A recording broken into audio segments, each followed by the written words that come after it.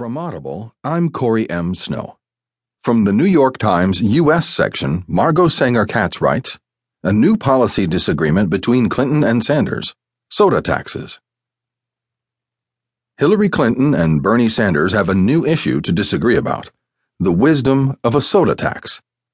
A tax on sugary soft drinks, like the one proposed in Philadelphia and endorsed by Clinton this week, divides the left. It can be seen as achieving an admirable